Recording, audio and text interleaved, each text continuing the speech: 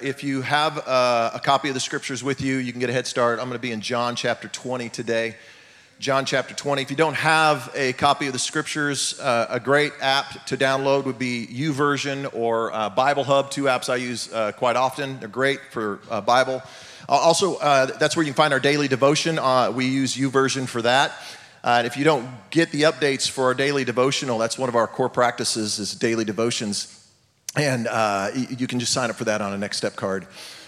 But we are, in this year, 2022, our word for the year is inconvenient faith. That convenient Christianity is the enemy of your soul. It's not convenient to follow Jesus. In fact, wouldn't you say it's not convenient to do the right thing? It's never convenient to do the right thing. The best thing for your life is never easy, and the same is true for following Jesus. So we have been looking this year at our 8 core practices that guide us, that help us to stay passionate for Jesus. But this year we're calling them our 8 inconvenient practices. It was really great in Guatemala. I went and did a pastor's conference. There was 25 pastors that most of them have at best a 4th grade education. One pastor who was there can't write. So he brought his 14-year-old son with him to take notes. And I'm like, man, I can't even get the adult people in my church to take notes. And this guy's bringing his 14-year-old who's taking notes. So take notes today. It'll do my heart good. But it was so great to talk to them and teach them about our 4 core values and our 8 core practices. And you just have seen how they were leaning in and just awakening to what it really means to be a passionate follower of Jesus. And so we've been looking at these practices, and we've looked at several of them, and we're right now on the one called sharing. Sharing Christ is one of our core practices, although we're calling it inconvenient sharing. Because whenever you talk about sharing Jesus with people, don't your palms just start sweating? Aren't they sweating right now? It's like, oh man, I don't know what to do. I don't know how to do this. Then what do I say? And I'm probably going to say the wrong thing. Like, oh man, it is really hot today. You know where else it's hot? Hell. Don't do that. Don't do that. But you don't know what to say, right? I spent most of my life following Jesus, not knowing how to share Christ with people. And then I realized we've made it way too difficult. Like, you got to have a master's theological degree and be well-versed in the Hebrew in order to share Jesus, and that is a lie from the pit of hell. Because it's not that hard. That's what I've discovered, and we have discovered at Core Church.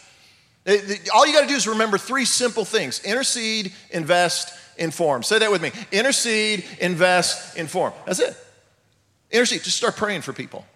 Like, pray for your neighbors, pray for your coworkers, pray for your classmates, pray for the people in the apartment community, the ball team, whatever. You say, well, I don't even know their name. Start praying that you'll know their name. Here's an idea. Maybe walk across the street and say, hi, my name's and your name is, and I know we've lived here for 10 years. This is awkward, but what's your name?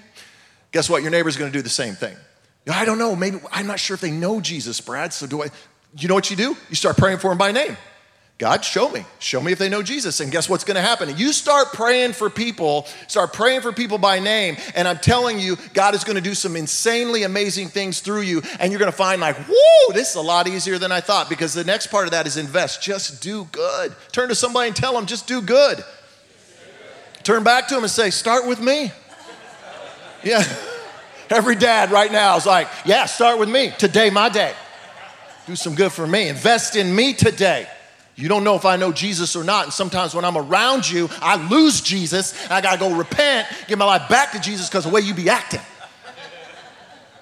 But just do good. Like, be kind. Wave. Say hi. This was so, we do First Friday Fast, and Megan Spears, who's on our staff, she did the First Friday Fast video, and we were in Guatemala, and I watched that, and I was like, how in the world am I going to share Christ with people who don't even speak my language? And she said something that was just so great. She said, just smile at people. Just wave at people. And I was like, I can do that. I don't need Google Translate for that. Just be kind. And then the last one is inform. When God presents the opportunity, inform them of the hope that you have. You can share scripture with them, pray with them. You could just tell them part of your story and your journey. And just encourage people. It's not as hard as we've made it out to be. And so for this series that we're in called Inconvenient Sharing, we are looking at a real practical thing that we can all do, and that is share the fruit of the Spirit. Galatians 5:22. Holy Spirit produces this kind of fruit in our lives: love, joy, peace, patience, kindness, goodness, faithfulness, gentleness, and self-control. Those are all simple things that we as followers of Jesus can share. And we this week we're on sharing peace. If there's one thing our world needs right now, it is peace. So let's go to John's Gospel, John chapter 20. I'm going to read some scripture, and then I'm going to let y'all get off your feet here. John chapter 20. If you're new to the scriptures, John was a disciple of Jesus. John would tell you he was Jesus' favorite. I don't know that Peter and the others would say that, but John kind of gave this vibe that he was Jesus' favorite. I'm not making that up. So he wrote down the stories as he saw them as he walked with Jesus. And I'm reading out of the New Living Translation in John chapter 20, and we're in verse 19. So let me set the stage here. Jesus has died. He's been resurrected. He's appeared to Mary Magdalene, and she comes and tells the disciples he's alive. They don't buy it. They don't believe it. Peter and John run to the tomb. They see that the tomb is empty, and then they all go back. This is early on Sunday morning. And in verse 19, we pick up the story. It says, that Sunday evening, the disciples were meeting behind locked doors because they were afraid of the Jewish leaders. Again, they've been told he's alive, but they're behind locked doors. Suddenly, Jesus was standing there among them. And he said this, "Peace be with you." As he spoke, he showed them the wounds in his hands and his side, and they were filled with joy when they saw the Lord. But he had to say it again. You ever have, like, you pray for peace and you get it and you're like, okay, I got it. And then just as soon as you got it, you lose it? Anybody? You know what I mean? Like, where'd it go? This is the disciple. So he's like, again, peace be with you. As the Father has sent me, so I am sending you. Then he breathed on them. That was the first super spreader right there. He breathed on them. Thaddeus, Bartholomew, and Fauci turned him into the CDC. He wasn't wearing a mask when he breathed on us. Too soon? Is that too soon? Is that too soon? But he said, he breathed on them and he said, receive the Holy Spirit. Father, we are excited to hear from your word today. Would you just grant us your spirit in this moment? Grant us peace. Help us to understand your scriptures, we pray, in Jesus' name. And the church said, amen. Okay, now you can sit down. Wow, there's a lot of groaning there. That's dads. It's every dad with his knee like, oh. Oh, I saw this great survey this weekend of things that dads actually want. They surveyed dads, and they said, dads, what do you want? And they had this list, and I had to agree with almost everything on this list. One of the things on there was said, dads just want something practical. Just give me socks, give me underwear. Don't give me something I don't need. Because here's what every dad thinks, at least this is what I think. When my kid gives me a gift, I'm like, wonder what I bought myself. And if it's not practical, I'm like, you just spent my money on that, now you've given me a return. But dads want something practical. Here's another thing they want. They want a thick, juicy steak.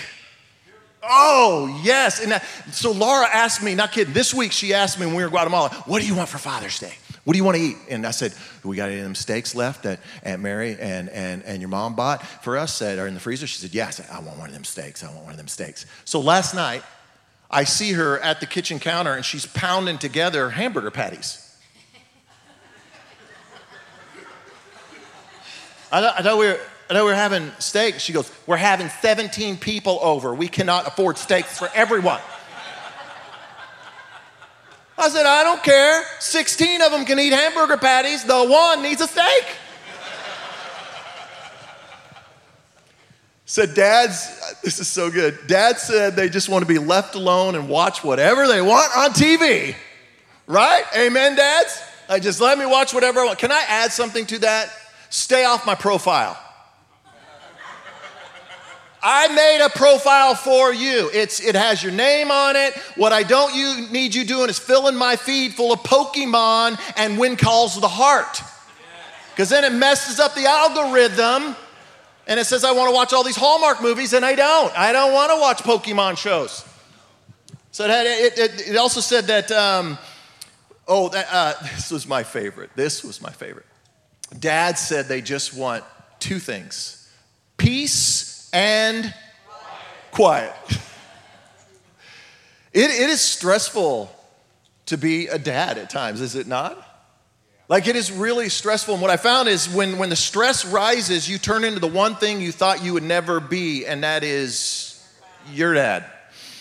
You find yourself saying and doing things. You're like going around shutting all the lights off in the house. I do that all the time. I'm like, there's no one in this room. Why are these on? We don't have stock in PSO, people. Doors, like what? How do you not? The door doesn't automatically swing closed behind you. But you run out the door and it's like, and then you end up saying things that you thought you'd never say. Like when the door is left open, you find you don't want to say it, but you're like, were you raised in a barn? Yeah, I said that. My dad said that. And I'm saying it. Or when they leave the lights on, or when a kid comes to you for money, you don't want to say it, but you say, money doesn't grow on trees. I'm my dad. I don't want to be my dad. You say these things that you thought you would never say. Your kid comes up and they're whining. Oh, have you ever had that where they're, and you look at them and you swear you're not going to say it, and you say, you need to stop crying or I'm going to what? Give you something to cry about. We just hand that down, generation to generation to generations.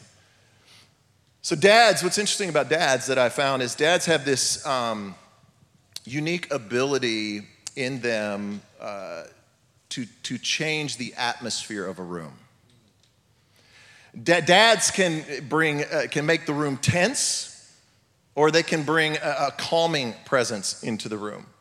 Like, come on, Dad, when you've had a long day and you're tired and work has not gone as you hoped it would go and you're frustrated and you come home and you're worn out and you walk in the house and you step on a Polly Pocket in your bare feet. Oh, and you're just like, and suddenly tension. And do you ever notice that the temperature rises and falls on Dad many times? That if Dad is tense, the whole house can be very, very, very tense. But what's interesting too, though, is dads, we have this unique ability to have a calming presence. Like when your kid has got a test and they're overwhelmed by the test, and they don't know if they're going to do well, and you can sit down at the table with your child and kind of walk them through it, and watch your child just kind of breathe. Or they got a game, they got the big game, and they're so nervous, and they just really want to do well, and they get out there on the field, and there's just something about when that child, I just remember it like it was yesterday, when my boys would be on the court playing basketball, and then they would look up in the stands looking for me, not mom, looking for me, and they would look at me, and I'd go, you got this. You got this. I'm so proud of you. Shoulders squared, suddenly confidence rises in them.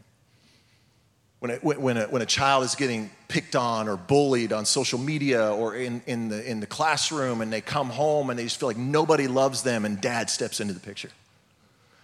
No, I love you. You're beautiful. You're amazing. You have talent, you have gifts, and suddenly that child is, their shoulders are squared and the confidence rises in them. We have this unique ability to change the atmosphere. But the truth is, that's not just reserved for dads. Every single one of us have this unique ability to change the atmosphere of the rooms that we walk in.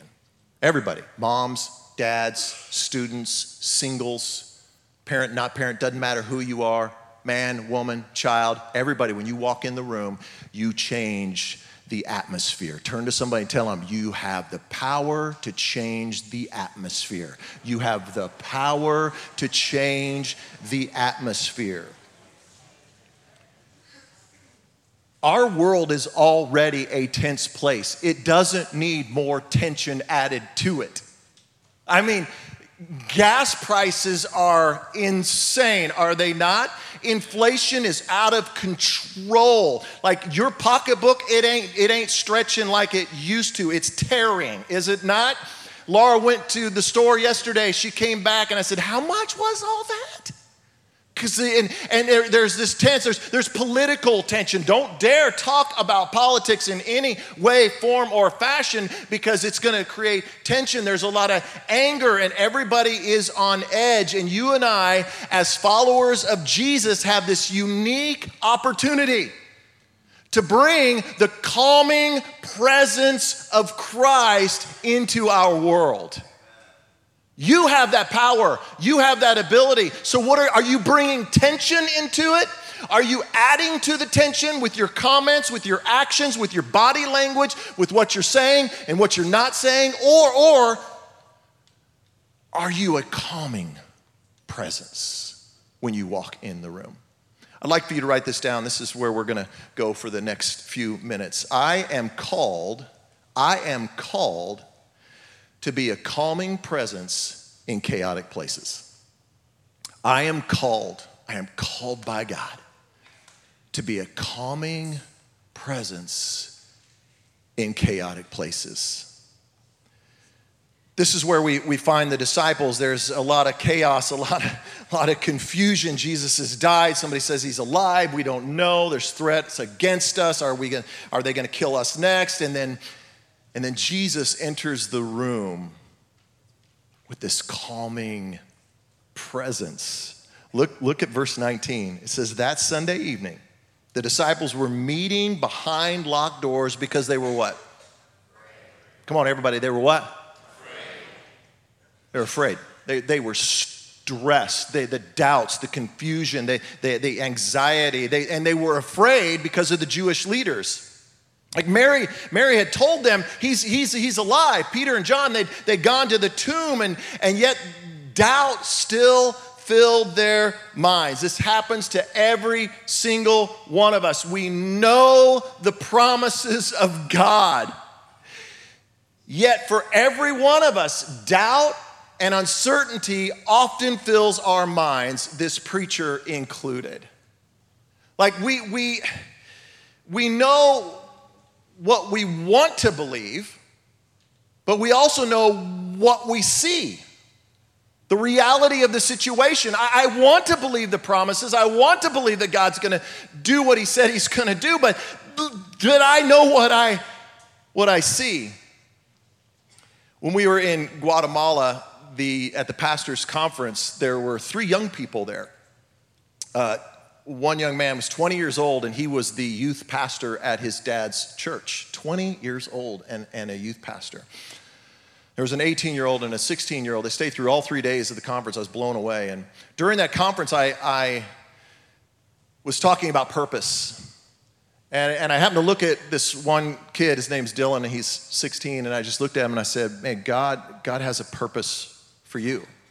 And I began to talk to him about the dreams that I said, I bet you got dreams. I bet you have things that you envision that you want to do. But then you look at your town, you look at your city, and this is the youth group. I'll tell you about them in just a second. And I'm talking to Dylan, and I said, I bet you have dreams. But he looks around at his city, and it's just devastating. People don't have any more than a 4th grade education. Poverty is everywhere. People living in shanties and on the streets, and nobody has any means. And for a young person there is no opportunity. There's no jobs. You graduate high school, hey, congratulations. There's nothing for you to do. That's how bad it is in this region and where he's at. But as I began to speak to him, in the middle of that, what I saw was his shoulders just began to square, and he started going, maybe God might be able to use me. At the end of the 3 days, they actually invited me to come and speak to their youth group, and that's this group right here. These are their youth leaders. They're not adults. These are the kids in the youth group that are the youth leaders that are leading their youth ministry. And they asked if I'd come, and they said, man, these eight core practices and these values, will you come? Will you share this with our people? And I said, absolutely, because I don't know, I just love talking to young people. I'm a youth pastor at heart, and I'm like, you want me to come? And so that night I went and spoke to these young people. And during that time, I was talking again about dreams and visions that God gives to you. And there was one young lady there. I said, what's your name? And she told me her name was Daisy. And this is a picture of Daisy here. Daisy. And that, by the way, is Dylan on the left. And I said, Daisy, I know you have dreams, don't you? Like God's put something in you. And she just began to weep. I said, I bet you just wonder, is it really going to happen for me? Is it?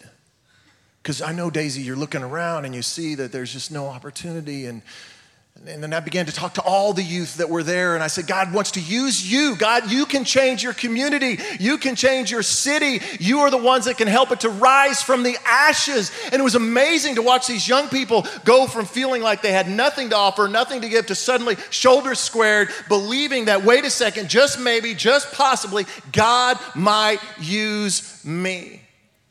This is the ability that you and I have, to bring a calming presence into chaotic places, to help people believe again. So you got the disciples here, and they wanted to believe that Jesus was alive, but there's the reality of the situation. The Jewish leaders had killed Jesus, so they know they're coming for us next. That's the reality, and that's the truth. And so they were confused. They're dealing with doubts, and they're stressed beyond what you could imagine. Their spirits are just crushed. And verse 19 says, suddenly, Jesus was standing there among them. Say this with me, peace be with you. I want us to practice that. Turn to somebody that you didn't come with and say, peace be with you. Peace be with you.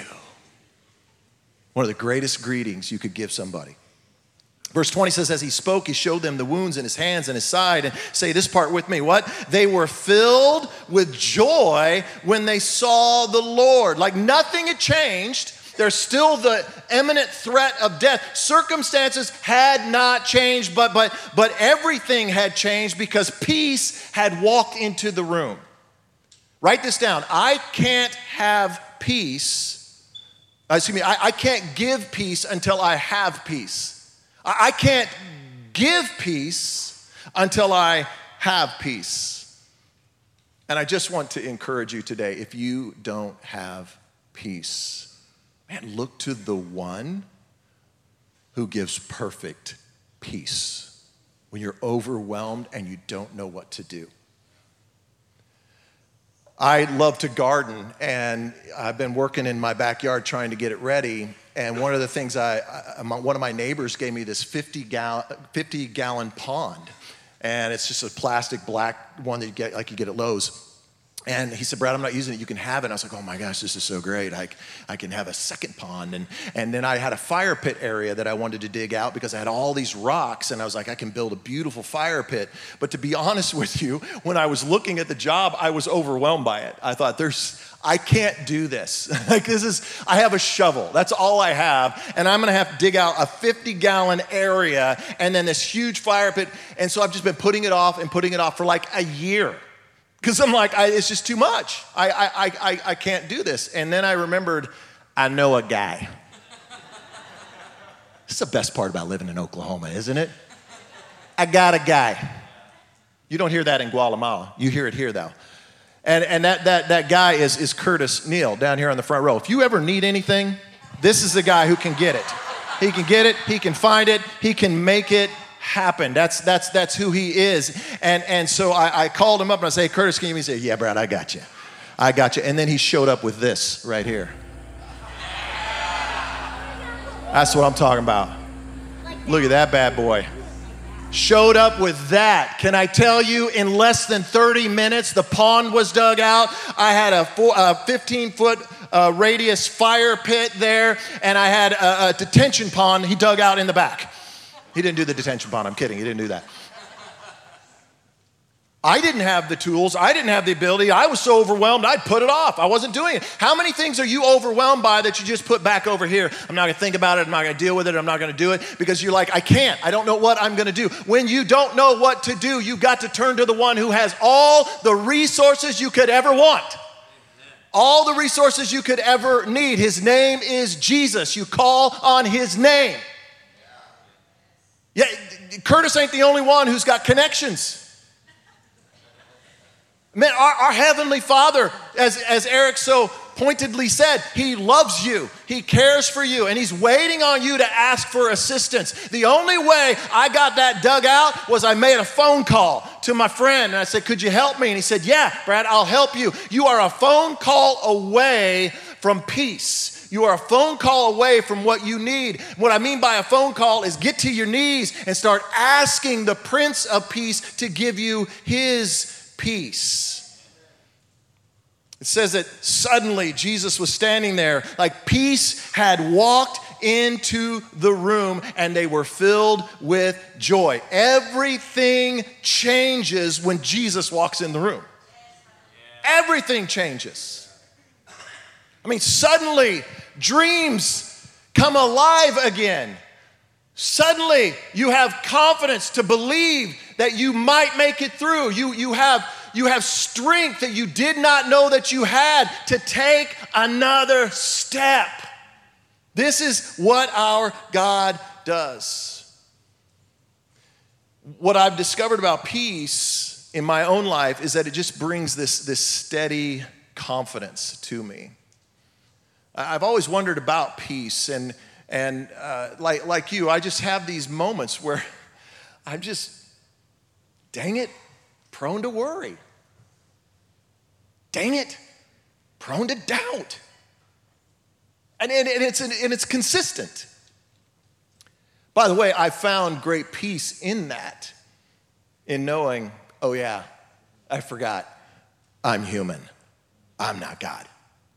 You're always going to have those moments in those times where you have worry and you have doubt. I don't care how long you've been following Jesus. I don't care how much you read your Bible. I don't care how much you go to church. I don't care. It doesn't matter. You're going to have those moments where you doubt. And what happens is you got your eyes on the situation, right? And you're just staring it down. You're just like, it's the laser beam.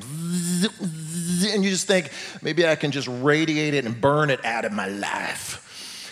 And it doesn't happen. It just gets worse. And what I've learned is you got to turn your countenance to heaven. And I don't know how to explain this. I don't know how this works. But all I know is that when I'm this way, when I'm going like this, it just creates so much tension in my life. But when I turn my countenance here, it's like Jesus just rains down peace on me every time. Not a single time does he not do it when I turn my countenance. Because what happens is, like the disciples, when I look to Jesus, I'm reminded, as it said here in the story, as they saw the wounds in his hands. They saw the wounds in his side. What does that mean? They're like, wait a second, this is the guy we saw. He was dead. He was dead. This is him, and now he's alive. I saw him beaten. I saw him arrested. I saw him mocked. I saw him spit on. I saw him crucified. I saw him die in a horrific way, and he's alive. And the disciples said to themselves, wow, if he can do that, he can do that for me. When you turn your countenance to heaven and you look upon the wounds in his side and in his hands, you recognize and you realize if he overcame that, he can help me overcome. And he can help me to find peace, the peace that I need. And that gives me confidence. I always think of peace as confidence. Every time I pray for peace, I just say, God, give me confidence, because I know when I have confidence, I have peace. And when I don't have confidence and I'm insecure, peace is gone. God, give me confidence, and he always gives me confidence that he will heal the situation, that he will restore the situation. I have confidence that he can resurrect what is dead, because he did it for Jesus and he can do it for me. Amen? That's a good place to clap, church, and give God some praise. He raised Jesus from the dead. He can raise you and your situation from the dead. But the peace that Jesus is given to us isn't just for us. This is sometimes what our miss is. We're crying out for peace, and we kind of leave it at that. I get peace, and then I just leave it at that till the next time I need it. But the truth is, peace was meant to be shared. Most of the time, the peace that you receive so often comes from another person. Conversation, their presence, your core group. And suddenly you have this peace, and our world has never needed it more than today. Our world needs peace. And in verse 21, Jesus said this, peace be with you. As the Father has sent me, now say this with me, what? So I am sending you. All around us, the world is crying out for peace, aren't they? But peace hasn't come. There have been marches for peace. There's still no peace. There have been protests in the streets that there must be peace. But there's no peace. There's been legislation that's been passed for decades and decades and decades, even for hundreds of years, and there's still not peace. We have a new election. We got another one coming up. And if I just get the right person elected, and I'm all for voting for people that you believe in. I think you need to vote. I think that's important. And I believe in legislation and all of those things, but that is not where peace is going to be found. Jesus told us this. John 14:27. Jesus said, I am leaving you with a gift. Here is the gift, church. This is the gift he's given to you as a follower of Jesus. Peace of mind and heart. Peace for your mind that so desperately needs it. And peace for your heart that it won't stop beating out of control. He says, that's the gift I give to my church. That's the gift I give to those who put their faith in me. And then he says something very interesting. Say this next part with me. And what? The peace I give is a gift the world cannot give. So we have been given a gift, but it's a gift the world can't give. That's why protests and rallies and legislation, although they do have their place, I am not opposed to them. There is a right time to do those kinds of things. I'm for elections and all those things, but it's why consistently over and over they're not bringing peace. Because peace can only be found in Jesus. And for too long, the church, like the disciples, have remained behind locked doors. We have isolated and we have insulated ourselves from the world. The worse the world gets, the more I'm going to pull back. This is really bad. I'm angry about that. I don't like what's happening there. I'm going to pull back. And we isolate and we insulate. And then what do? We just point fingers. Instead of offering a hand to help up, instead of extending an olive branch of peace, we point fingers and we get angry back. We judge other people. We criticize. We post ugly things. Stop posting ugly things. Stop reposting angry things. I can't handle. I don't love. Why are we doing this? You know what we're doing? So many people are bullies in the name of Jesus. We cannot be bullies in the name of Jesus. We are called to bring peace into our world. Like here at Core Church, we don't isolate and insulate. We don't hide behind locked doors. If you're new, guess what? Our doors wide open. Not just wide open because we want you to come in. No, they're wide open because we go out. We go out into a world that so desperately needs it. We're not waiting for the world to come in. We're going to go to them. We're called to be a calming presence in chaotic places. You can be that calming presence in your neighborhood. Come on, yeah, we all got that one neighbor. You know, you're like, man, I wish they'd move. I just wish they'd move. Smoking the doobies, listening to that music till 1 a.m. Yeah, I got your right here. Put a for sale sign in their yard and get on out. What if you decided to to pray for all of your neighbors, especially the one that never edges their yard. One whose car has been broken down and they refuse to move it. Do they not know what neighborhood we live in? This is not the kind of neighbors we are. And what do? We sit in our homes and we criticize and we point fingers and we talk about them. What is wrong with us? We're the church. If we can't do it, nobody's going to do it. What if you started praying? You said, you know what? I'm going to be a calming presence. I'm going to take the peace of Jesus to them.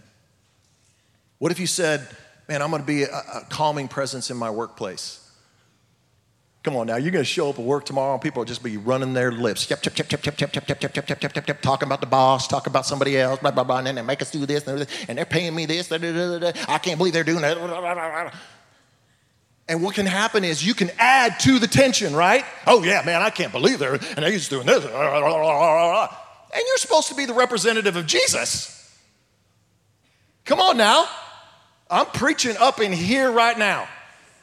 Some of y'all lifting your feet. Man, it is, woo, that hurts. She's stepping all over my feet. I'm going to raise them up so you can't step on them anymore. But it's true. What if you walked into your workplace and you said, I'm going to bring a calming presence here? Students, there has never been a more difficult time to be on a campus. I don't know how you're doing it. Going to school every day and it happened there. Is it going to happen in my classroom? Is it going to happen? And everybody's talking about that one kid. Oh, I know it's going to be that one kid. I know them because, man, watch out for them because I saw them and they're doing this and that. And and everybody's got fear in the classroom, wondering what's. And what if you could turn that and be a calming presence in that situation? Parents on the ball field. Whoo! Now I'm about to preach. Come on. Man, parents, they're yelling at the refs. They're yelling at the other parents. They're yelling at their kids. They're 7. Come on. You put a helmet on a 7-year-old, they can't even hold up the weight of the helmet. They're like a bobblehead. And you're yelling at them. You got to do better. What's wrong with you? What if you could remind everybody around you, hey, by the way, they're 7. Or, hey, by the way, that ref who's reffing the 7-year-old games, he wasn't reffing the NBA Finals last night. He's reffing 7-year-olds because, well, they're 7 and he's trying to learn. And we have this opportunity to bring this calming presence into chaotic places. So 2 weeks before we were going to go to Guatemala, I woke up in the middle of the night and my peace was gone. You ever had a moment where you wake up and you have a sudden realization of something and you're like, oh no, and I woke up thinking about my passport. Now, if you've never gotten a passport, you can't leave the country without one. They won't use your driver's license. You got to have the passport. And I got up out of bed because I didn't know where it was at, and I looked in the file box, and then I finally found it, and I opened it. I was like, okay, oh, good. And then all of a sudden, I looked at the expiration date. It was expired. We're leaving in 2 weeks. Now, I know for some of you, you're like, what's the big deal? It takes a minimum of 6 to 8 weeks, thank you, U.S. government, to be able to get your passport renewed. They don't just swing by the office and we'll stamp it for you. I am frantic. And so they have a number you can call. I call this number and they said, hey, we can get you an appointment and you can go to one of our regional offices and they can do an emergency passport. They got me an appointment the day before we were supposed to leave. That was the earliest appointment. So we had to drive to Hot Springs, Arkansas, which Laura was like, woohoo, yeah, let's go a day early, party for this girl. So we did, and we found out Hot Springs isn't as hot as it used to be. But I get to the passport office and I get in line. As you can imagine, everybody that is there is in the same predicament, and the tension is out of control. I mean, the worry, the stress, it is a boiling point there in that line. But I decided when I got there, I wanted to bring peace. And I thought, man, God, maybe I could just step in and maybe a smile or just talking to people, maybe I could help ease some of the tension. And so I began talking to different people in the line. And there's one lady that was in the line there, and she was telling me her story. She had woken up the day before, her and her husband, on their way to Cancun, and she realized that her passport was expired. They were supposed to be getting on a plane. And I said, oh my goodness, so where's your husband at? And she says to me, oh, he's already there. He left. He went to Cancun.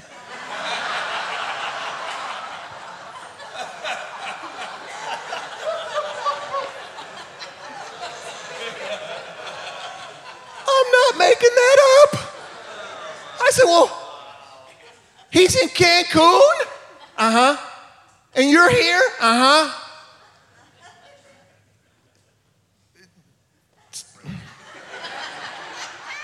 Give me his digits. What's wrong with you? Isn't it true, though, that sometimes people, they come to us and they got a lot of tension, they got a lot of stress, and they're overwhelmed by something, and you're like, whoo, ain't got no time for that. I'll be on the beach if you need me. That's just true. Like, I don't want to deal with all of that, and I don't deal with that. I'm moving away from that over here where I can have my little pina colada. Just that's what you... There's another guy in line. His name was Travis, and I could tell he was completely overwhelmed. I mean, like almost mentally breaking down. And I said, man, how you doing? He said, he was so overwhelmed.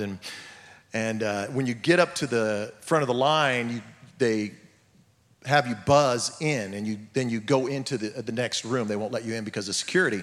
And it was really funny because Travis was just a good old boy, just a good old Arkansas boy. And he gets up there in the line, pushes the button, and they go through the list of things you can't bring into a government facility. Like mace, guns, knives, lighters. He's unloading every single thing they talk. You got handcuffs? Oh, yeah, I forgot I got the handcuffs. I mean, you got fireworks on you? Oh, that's right, I forgot I got the little firecrackers. Okay. I mean, I'm not kidding. He was unloading everything out of his pocket. I'm like, here, Travis, just give it to me. And I was like, wow, this guy was loaded. I'm glad I talked him down. So I go in, and they're super nice, and anyway, I fill out all my paperwork, and they take care of me, and they said, come back in the afternoon, and we'll have it ready for you. Whew. So I come back in the afternoon, and sure enough, they did. They had my passport ready for me, and I'm telling you, like, the peace of God just rained down on me in that moment. I was like, oh, hallelujah, thank you, Jesus. I'll serve you all the rest of my days. So excited. And I was getting in the car to leave, and I looked out over on this grassy area, and there was Travis, and he was sitting down by a tree. And I just had this sense that God said to me, go over and talk to Travis, see how he's doing. And I almost didn't. I almost was like, I got my passport, I'm good, and he'll be fine, he's gonna get it, he's got it, he'll be okay. And I was like, no, and I sensed God saying, go talk to him. So I got out of the car, I walked over, and he's sitting by the tree, and I said, hey, Travis, how you doing? And he said, oh, man, not good. And I said, what's going on? And he said, I still don't have my passport. I don't know what I'm going to do. And he stands up, and we start talking. And I decided to take a chance, to take a risk. And I said, hey, if this offends you, then I won't do this, but would you be okay if I prayed for you? And he said, oh, man, would you really do that? Would you? And I said, yeah, man, I would love to pray for you. And he goes, oh, my goodness. He said, Brad, he said, the last 2 hours I have been pacing over there on the grass telling God, please send me somebody. Please send me somebody. Please, God, send me somebody. I don't know what to do. And God sent me you. What if I had never gotten out of my car? Travis got his number. I eventually found out he got his passport and got to go on his trip. But we have this opportunity to be a calming presence in in chaotic places. And it's the Holy Spirit that gives you the ability to do it. Look at verse 22. It says, then he breathed on them and said, say it with me, receive the Holy Spirit. You can't be a calming presence in chaotic places apart from the Holy Spirit. You need him. That's why we talk about, when we say intercede, invest, inform, intercede is always the first thing. Pray. Pray, a simple prayer. A simple prayer of just like this. Breathe in the Holy Spirit. Just, okay, God, here I go. And trust that he is going to fill you full of mercy and grace, and he's going to fill you full of kindness. He's going to fill you full of the right words and the right thing and the right place to be in trusting in him. He will honor that prayer and give you what you need. He will give you the power to be that calming presence that all of us desire to be in those chaotic places that are waiting for you outside these doors.